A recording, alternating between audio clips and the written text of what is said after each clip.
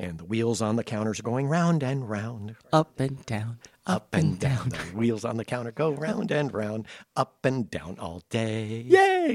It's too close to Easter for this. Jesus rolled the bowling ball away. One of my favorite children's sermons ever from Pastor Reichert. See, this is why I don't do children's. Church in space.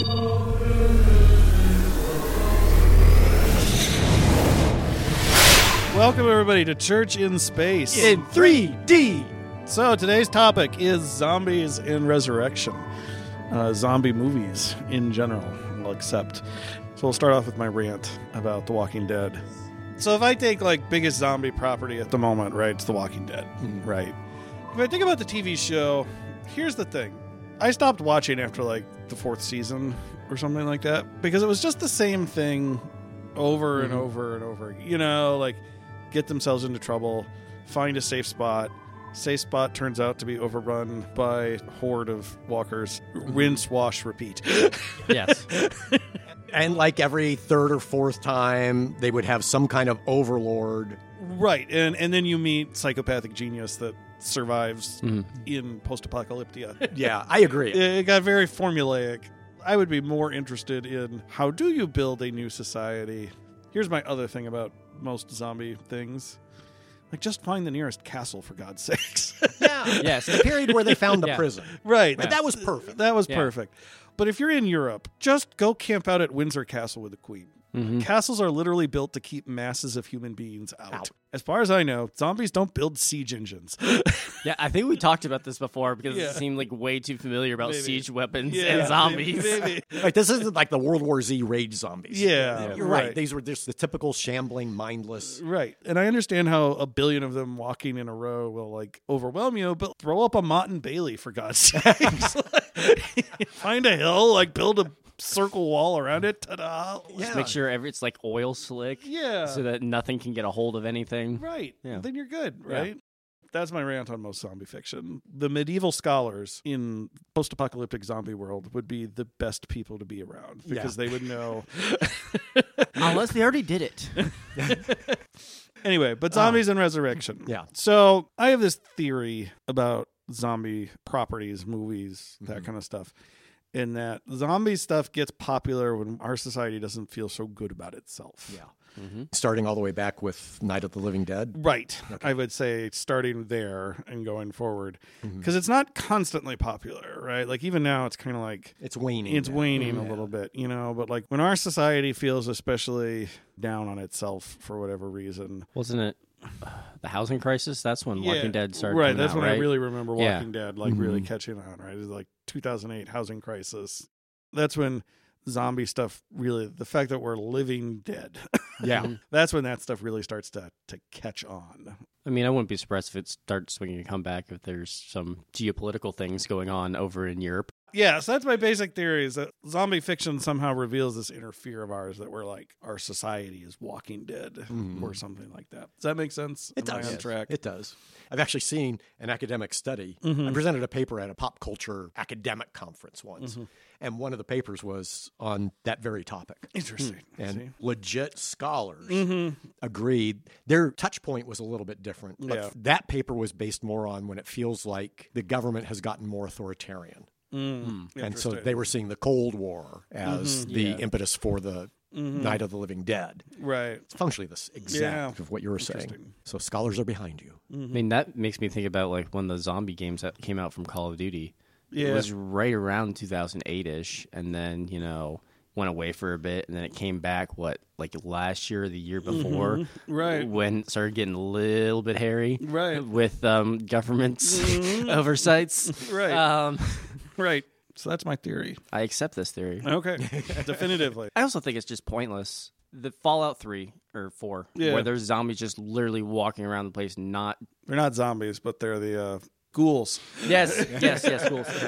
They look like zombies, that's for sure. Yeah. But they kind of did die. Right. They're not all there cognitively. It doesn't take a lot for them to get pissed off and to turn into a monster. Yes. Well, you know what they say. I mean, there's a fine line between zombie and ghoul. So right.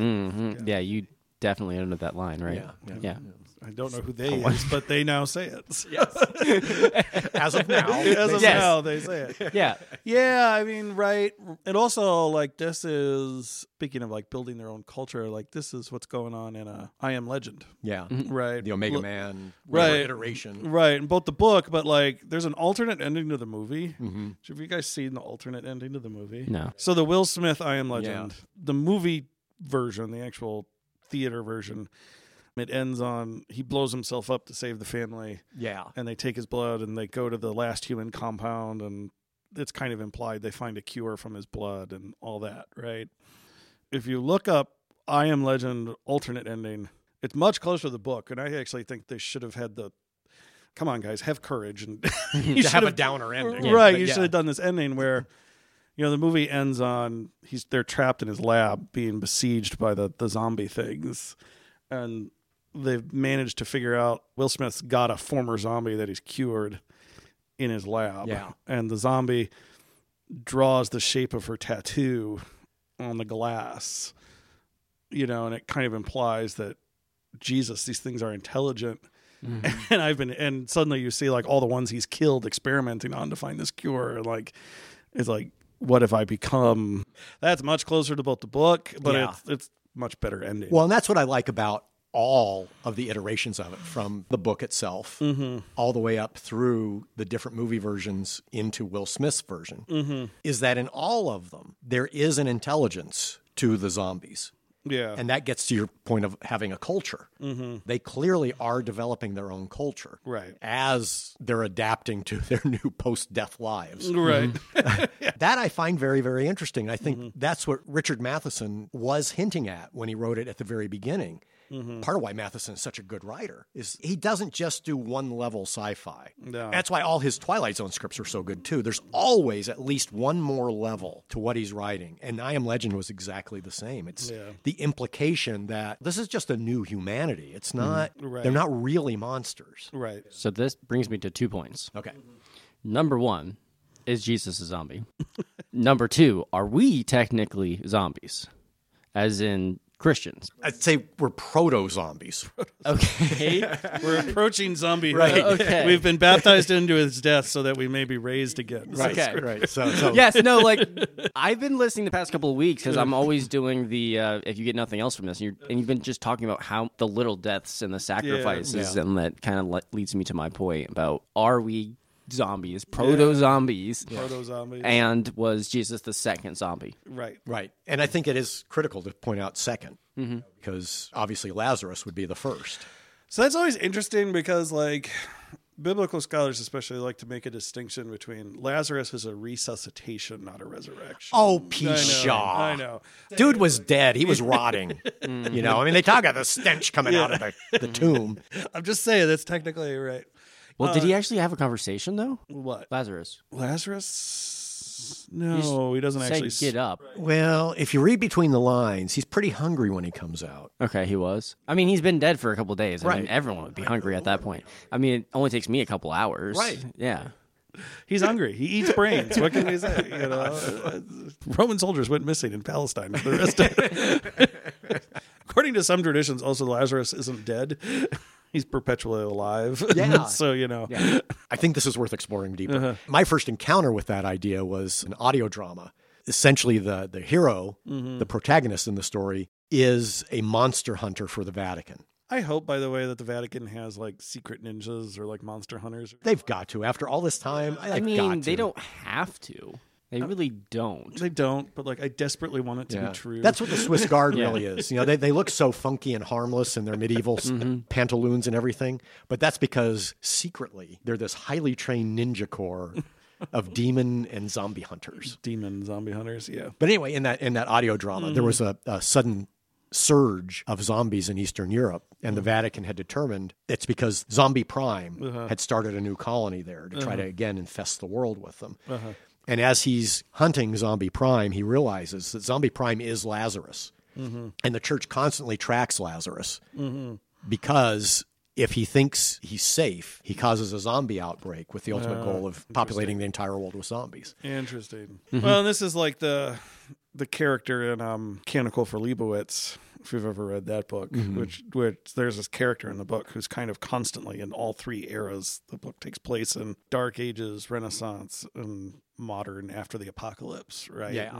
And like there's this character that's in all three eras, and he's always this old man who's Jewish, but he's always looking for the Messiah. And he always says he's looking for him again, and it's basically told at the end that it's Lazarus, and there's this great scene in the Renaissance era where he goes up to the smartest person at the time and he looks at him and goes, "You're not him."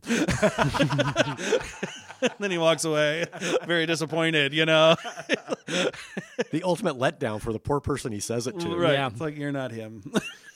He's so depressed after that. Yeah, I can imagine that character just walking up to Elon Musk and just saying, "Nope, I'm out." Right. Like, not you. Whoever you are. Are we on? I think this gets to the distinction between the fear that our culture has that we're Walking Dead and like the actual promise that we get in Christianity is that we're afraid that resuscitation is just the Walking Dead. But the actual promise is new, real, actual life. Yeah. I think that is the qualitative, like, you're afraid of this, but actually this is what you get. I do wonder about that kind of thing because they say, perfect body, blah, blah, blah, blah, blah. Yeah. I don't know if I want that. Origin thought you were going to be a sphere. Yeah, you mentioned that. So- Yeah, I thought that was cool. But I've built an entire brand around having 9 fingers. Do I really want 10? No, you don't. No. I don't want a left ear that functions. It's who we are. Yeah. There's dents in our spheres. Not perfectly spherical. Dan's more like an oval. I'm just a half a sphere. We do not fit Plato's ideals. No, not at all. Not at all. But this is where like some disability theology actually makes a good point, because just because, right, you have 9 fingers doesn't mean you are not the way God intended your body to be. Yeah. Yeah, like in Drew's case, it's actually a strength that if he doesn't want to hear what you're saying, he just turn around to the other ear. Right. Well, and like I had a friend who, she both has her theology degree, but also what she does is she teaches in like special ed programs, but she pointed out, like, do you really think that people with Down syndrome, for example, do you think in the New Jerusalem when they're resurrected they won't have Down syndrome? Or is the fact that we consider Down syndrome a problem where the brokenness of our world actually lies? Yeah. And she has a good point about that. It's like, who says Down syndrome would be a problem? Isn't this just another aspect of an ableist culture? Right. Maybe we're the flawed ones, and that we can't conceive of it as anything other than bad. Right. Right. So I think, things like 9 figure, the things that make us unique. Yeah, absolutely. Absolutely. All right, Drew, we're unique. Yeah. Yeah. Unique. I'm still going with the dented sphere and the half sphere. I'm with it. Yours has a collar on it. No, I'm out of a job. That's the best thing about New Jerusalem. I'm unemployed. But wait, are there actually jobs in New Jerusalem? Are there actually jobs in the New Jerusalem? Yeah, there's unemployment 100%. Yeah. Yeah, I don't actually know the answer to that. And then, who's taking care of infrastructure, right? Because if we're having bodies, we still need sewage plants, for example. Exactly. Right. And their streets are made of like gold and sapphire, so like they need to be maintained. Yeah, right? yeah, and you get that raw sewage, right, coming out because nobody's taking care of Just it. fall straight down. They all tarnished, Yeah. Yeah, that's part of the cube, right? It's described as a giant cube. Yeah. Yes. And that's part of the cube is processing facilities. which gets back to the whole point is the New Jerusalem, as Drew has pointed out, is it really just the Borg? Yes. This is all propaganda from the Borg. Absolutely. Yes. They went back in time and they had one assimilated. Would it be a king? Would you think a Borg king? Because, there is the Borg queen, but you would think the Borg king traveled back in time and was Jesus. That's why he can heal those nanorobots. That's right. Exactly. And that's why, he can be resurrected because You the just get nanobots rebooted. get in you. And Yes. Right. Okay. Jesus was the Borg king. Okay. Yep. We're maybe onto something here. Yes. We may be. We went from Jesus is a zombie to Jesus is a Borg king. Yeah. We're getting there. In one episode. Are there jobs in the New Jerusalem? Boy, is that an interesting question. God doesn't say work is bad. The curse in Genesis 3 after the fall is that work becomes toil. That the ground you shall labor and your labor will be toilsome. That's actually the curse. So I'd like to think there is work, because there is this. Adam has work to do in the garden, right? He's supposed to name and he's supposed to tend and care for the garden. And so I'd like to think that there is work, but like that the effect of sin is that work is toilsome and fruitless. Yeah. So that there is work, but work is always meaningful and purposeful and life-giving. What's the line from Isaiah about work? Why do you work for that which does not satisfy? Yeah, so you would think that because it does satisfy, you would be able to do the work. Right, Like, I would be thinking there has to be this is totally something I would say. There has to be a bike shop in New Jerusalem. Someone, like, there's just no way around it. Like, we have a recreational device that's a bicycle. Yeah. Someone's going to have a bike repair shop. A bike repair. I mean, unless it's perfect all the time, which would be no fun. No fun. Right, I think, well, and even then, you need to build a new bike once in a while, right? Yeah. You know, like, so. Or they're just all light cycles. Well, but even then, you need to improve your light cycle. Right. You got to go in and redo some of the code. Right. Debug it. Yeah. Debug it. And not just debug it, but, like, there's probably a better designed light cycle that needs to be built. Yeah. Correct. You know, a sub-light cycle? Faster than light cycle. Yeah. Yeah. I mean, for example, the light cycles all turn at 90-degree angles. Right. I mean, 45. 45. Least, exactly. Boom. I mean, there's our first improvement right there. Yeah, right there. We've got. I'm just imagining a dial now in the middle of the console. Yeah, that allows you to change how many degrees you're actually going to turn. Yeah, we're improving already upon this design. Yeah. Just one light cycle that just goes in 1 degree. Yeah. I'll tell you, every type of expert in the world needs to be listening to this podcast because we have solutions for everything. For every possible problem. Yeah. We might create those problems, but we'll figure out the solution. We'll figure out the solution. For a small fee. We will answer solutions. So, what's your, this isn't our game, but, like, what's your, like, scariest zombie version of the zombies? Like, for me, it's the 28 Days Later, right? The Rage Zombies. Like, that movie terrified me. This is going to be probably different from what you expect. But I'm going to say real life Rage Zombies. Real life. Real life. And that's because I've done the Zombie Run 5K. Oh. And the first time I did it, I didn't know there would be Rage Zombies. You just thought they'd all be walkers. Yeah, I thought it would be all shamble zombies. Yeah. And I get to the first level, I climb up, get to the peak of this hill. There's a bunch of what I thought were shamble zombies. And they're like sheep grazing in a pasture, right? Because to get to the top of the hill, it's this nice open field. Right. It's looking so bucolic and peaceful. And I'm thinking, oh, this is going to be such a pleasant 5K run. And then all of a sudden, 3 rage zombies pop up amidst the shamble zombies and come running after me. And it's like, oh my gosh. I was not expecting to be chased. Yes. Yeah. And it's the darndest thing. That was my fastest 5K ever. Yeah. There's half of my brain was like, what, you fool? Right. This is just for fun. This is play. These are actors out here pretending but to be rage still zombies. people coming straight at you. There's another half of my brain. It's like, no, get out of here. They're going to kill you. And so, man, I took off. So just based on my real life experience, this is not a makeup. I am definitely afraid of rage zombies. Okay. Yeah. Well, fair enough. Yep. I would say Call of Duty Zombies. Okay. Yeah. I mean, the fact that there's Nazi zombies on top of that is a like little... Nazi zombies are. Yeah. Call of Duty, Wolfenstein, the Call of Duty Rage Zombies. Nazi zombies. Yes. Nazi zombies. That would be bad. We've agreed with that. Yeah. All right. Man. Theologically, are there any theologians that go with the idea of Lazarus being the first zombie, or is that just some in popular lore that's built up over time? It's so like the idea that Lazarus doesn't die is a popular lore thing, but it's such a popular lore thing that, like, It could be true. well, you can go back and find it in the Gospel of John, actually. Oh, yes, do tell. Well, so okay, first off, Gospel of John has this character, the disciple whom Jesus loved. Yeah. Yep. Right. Who many speculate was John himself, right? Well, so most often it's John, but there's another subset that says it's Lazarus. And it's Lazarus because Lazarus is the only person in the Gospel of John who's described as somebody whom Jesus loved. Right. Actually cries Right, when he actually hears that cries. Lazarus is dead. But the people say, look at how he loved him, right? Yeah. So there's this subset that's Lazarus. If that's Lazarus, that's who it is. There's this piece at the end of the Gospel of John where it's right after the resurrection and they're having fish on the beach with Jesus. And Jesus says to Peter, feed my sheep 3 times, right? Says, do you love me? And then after Peter goes, yes. And he says, feed my sheep. And then Jesus gives Peter this warning that says, well, you're going to die in such a way that you're not going to have much control over your life, right? Gives that warning. And then Peter asks, well, what about him? Pointing at the disciple whom Jesus loved.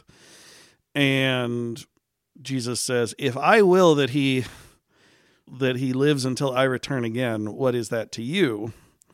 And then John adds this little editor's note, right? The narrator actually speaks and says, he did not say this to confirm that he would live until he came again, but just to say, what business is it of yours, right? So the narrator felt compelled to break the fourth wall. Right, broke the fourth wall on this one. So my New Testament professor always thought that the disciple whom Jesus loved is Lazarus, and that what that verse is about is that it's this rumor that was evidently going all the way back to the early church that Lazarus would live forever, and this is John's way of saying, you silly fools. That's not what this is about. Wasn't Lazarus somehow related to Jesus? No, he's related to Mary and Martha. Okay. He's their brother, and he's good friends. Yeah. Okay. Best friends, basically. And Mary and Martha, that's the whole feasting at the house, foot washing incident. Yes. Okay. Yeah. Same group. They provide material aid in some, they're the kind of supporters of Jesus's movement, if you will. So it's a legend. It's a legend that Scripture doesn't agree with, again. But it's evidently such an old legend that even John himself felt the need to say something about said legend. Yeah. That makes the line about saying that the disciple that he loved is now his mother's son. Yeah. That makes a lot more sense now. Yes, that it's in that, given that theory, that makes a lot more sense. Yes. I think I think Lazarus as the disciple whom Jesus loved solves a lot of problems, Yeah. This is the hard part. He serves a literary function. You're supposed to insert yourself into that character. Yeah. He serves as He represents us. right. He goes unnamed purposefully to, it's a literary thing. So Yeah. he serves unnamed so you can insert yourself in the story. Like how Master Chief is always unmasked.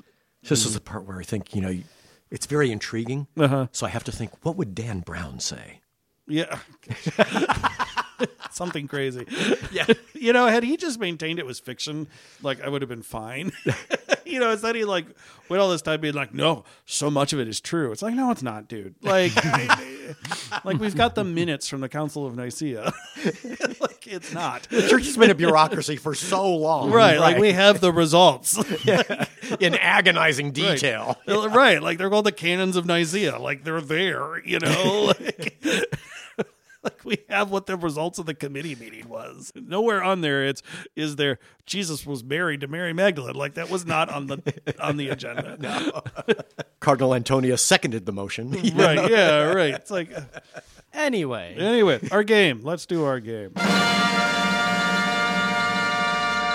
So our game is favorite character that has been resurrected in science fiction.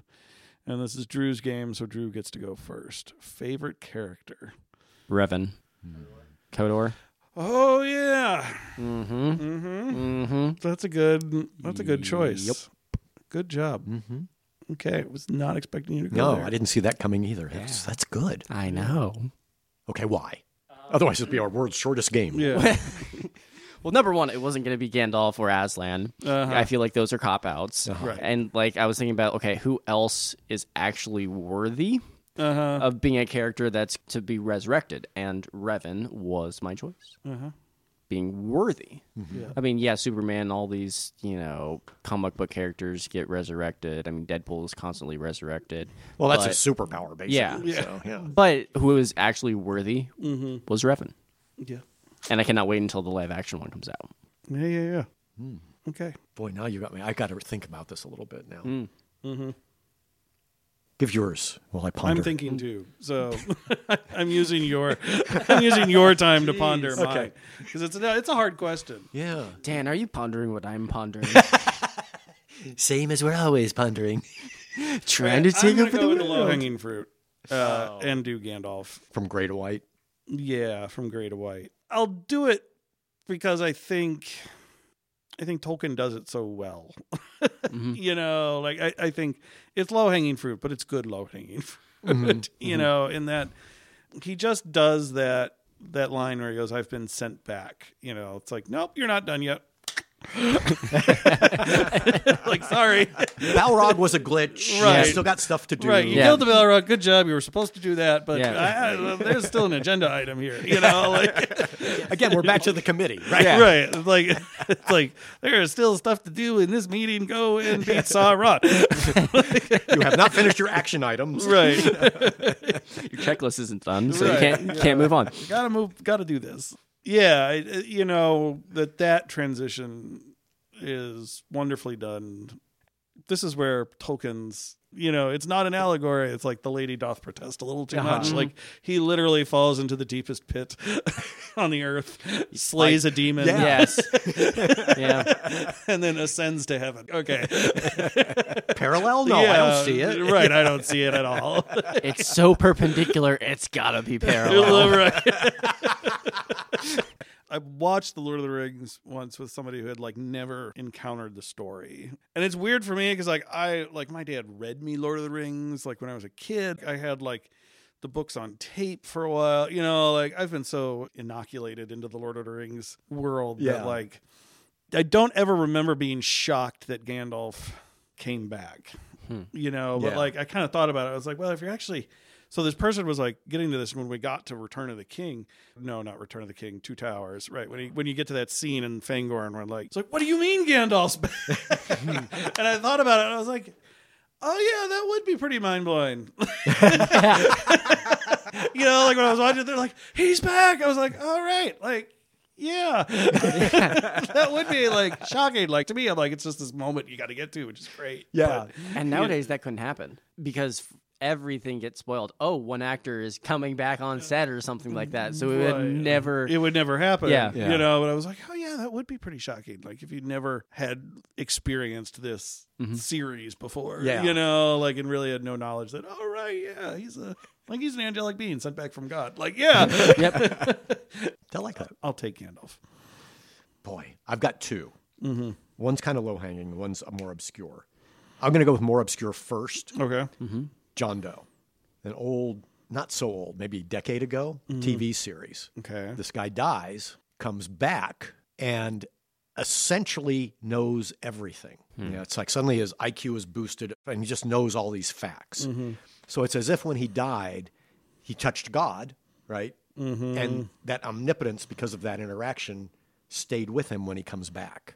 Okay. And it's just intriguing how it all unfolds to have this guy who can do anything, Right. essentially. You know, it's not like the knowledge is always there in the forefront, but when he needs it, it comes up. So I just love that. I thought it was well written. I liked how he wasn't truly omniscient per se, but he had access to omniscience. Just this really cool way of playing it. Yeah. I like that. And how he had to interact with the world as a result. But the low-hanging fruit, what seems low-hanging fruit on the surface, is the Master from Doctor Who. Now, the whole regeneration sequence started just as a convenient way of maintaining the series after the original actor who played the Doctor, he got really sick, and so he had to retire from the series. And what a cool way of keeping the series going. Right. The reason I like the Master is he had more than his prescribed 13 regenerations. And I just like how he is so insidiously evil that he has worked out multiple ways over the years of getting around that regeneration limit. And I just thought none of the ways he's done it have been tired tropes. They've always come up with a new way he's gotten around it. Whereas the Doctor, it was kind of a cop-out as how they got him around the 13 regeneration limit. They did it in two ways. And that was just kind of cop-outish to me. But the Master, I thought, was very cool. I just was disappointed. In which iteration of it? Well, all of it. All of it. I mean, the Book of Saxon was really dumb. I don't remember how the Master... Was it Missy? Was that the next iteration? After Saxon was Missy. Yeah. Yeah. Because there was no Master with Smith, right? Right. Which was weird. Yeah. But that's part of what I like when you get into the Saxon one is that really the Master? Which one, the second one or the first one? Second. Okay. Yeah, because it's the whole stopwatch data storage of Time Lord thing. Oh, so the first one, yeah. Okay. It's almost like, and we've talked about this before, right? the body is reconstructed, and then the memories and programming of the master are infused.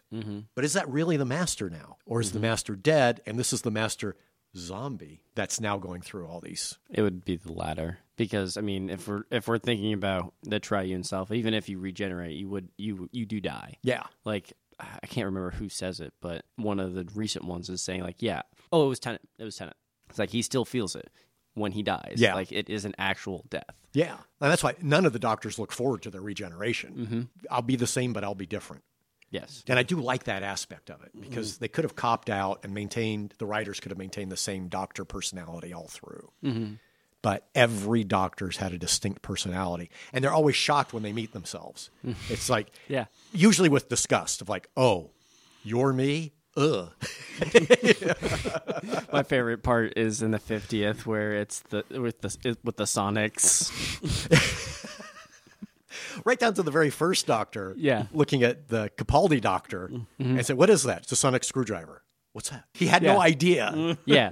What are you going to do? Assemble a cabinet at me? Yeah.